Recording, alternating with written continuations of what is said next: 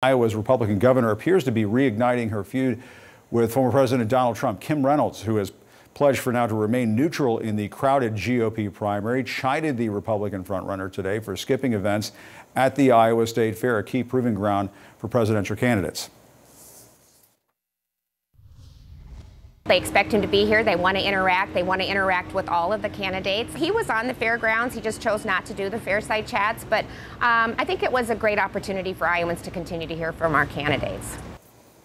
Now, that, of course, is not the only big event that he's snubbing. He's also planning to skip the first primary debate on Fox for an interview with fired Fox News anchor Tucker Carlson. Let's discuss now with former Trump White House Press Secretary Stephanie Grisham and former advisor to Vice President Mike Pence, Olivia Troy. Ladies, great to see you. Stephanie, let me start with you first. You were on with Trump on the campaign trail inside the White House with him. Is he making a mistake in skipping this debate? Well, I think there's two schools of thought, right?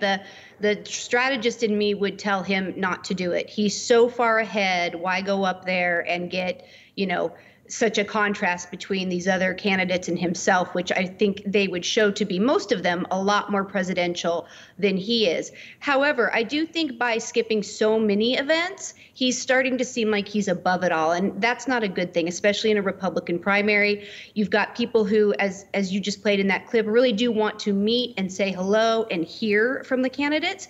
And so I think in a way, if he continues down this path, it will be a mistake. Yeah, and Olivia, what do you think? I mean, he's going to do this interview, I guess, with Tucker Carlson instead. What does that say about where this primary process is right now?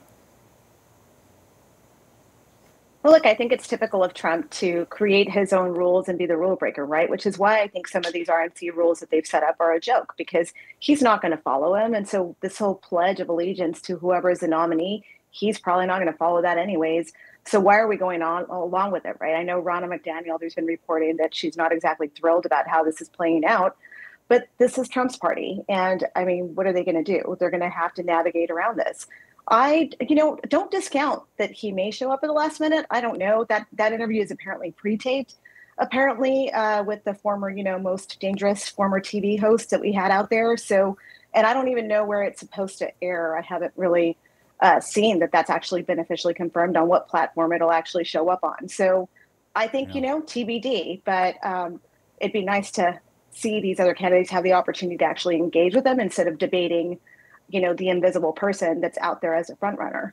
Yeah.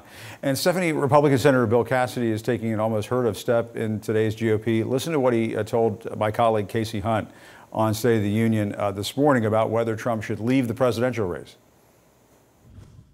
I think so, but obviously that's up to him. I mean, you're just asking my opinion, but he will lose to Joe Biden if you look at the current polls. I'm a Republican. I think any Republican on that stage in Milwaukee will do a better job than Joe Biden, and so I want one of them to win. It sounds like, Stephanie, that there are some there is some nervousness inside the party in some quarters about how all of this is becoming just a really bad spectacle for the party writ large. The other aspect that we're keeping an eye on is we're hearing Trump could surrender to authorities in Fulton County on Thursday or Friday.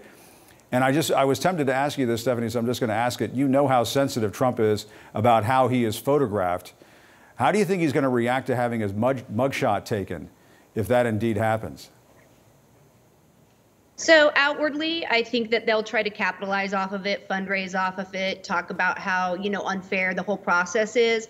I think that they'll try to fundraise, et cetera, et cetera, et cetera. Inwardly, he is not going to like it. He is not going to enjoy being fingerprinted. He is not going to like having a mugshot taken. And he's certainly not going to be happy with the fact that he has to go to a jail rather than a courthouse. He has become so used to accommodations being made for him, whether it's, as Olivia said, with the debate and Ronna McDaniel and people just allowing him to do what he wants. I think this one's going to really hit him hard, though he'll never, ever admit it. And I will say I agree completely with everything that was said this morning. I think that he should step out of the race. I think there's absolutely no way he will win the general election against Biden. And if he had any love for this country, as he constantly says he does, he would see that and drop out too. The people around him should be telling him the same thing.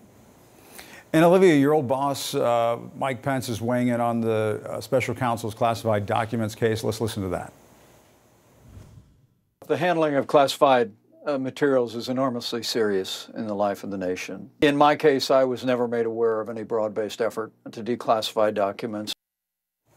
You know, Trump has claimed that he did declassify swaths of documents before leaving office, whatever stock you can put into those statements. But how damning is it for him that a top member of his administration is essentially contradicting him?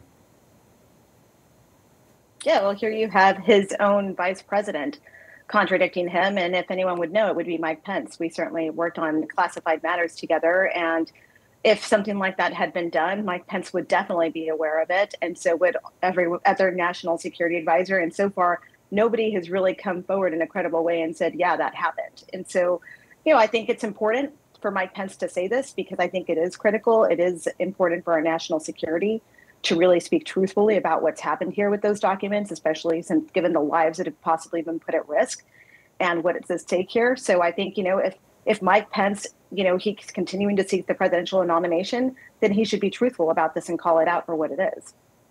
All right, Stephanie and Olivia, we're following a lot of breaking news this afternoon, so have to cut it short, but thanks so much for your time this evening. Really appreciate it. Great to see both of you. Thanks a lot.